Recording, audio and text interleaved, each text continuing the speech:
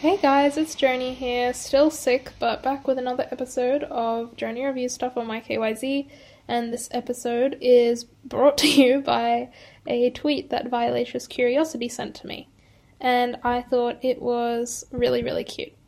So, basically, my cats love boxes, and I also like buying things, so it kind of seemed to come together really well when I saw in her tweet that Samsung is now allowing their cardboard packaging that they use to package their TVs to become assembled into a cat house, a cardboard cat house for them to play with once you don't need it anymore.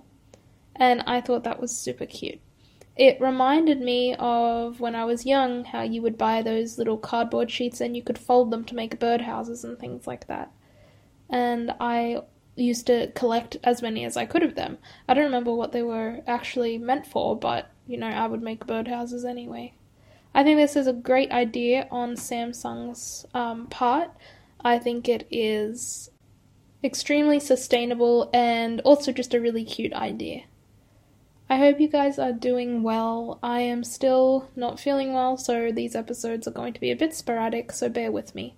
Until next time, Journey signing out. Have a lovely day.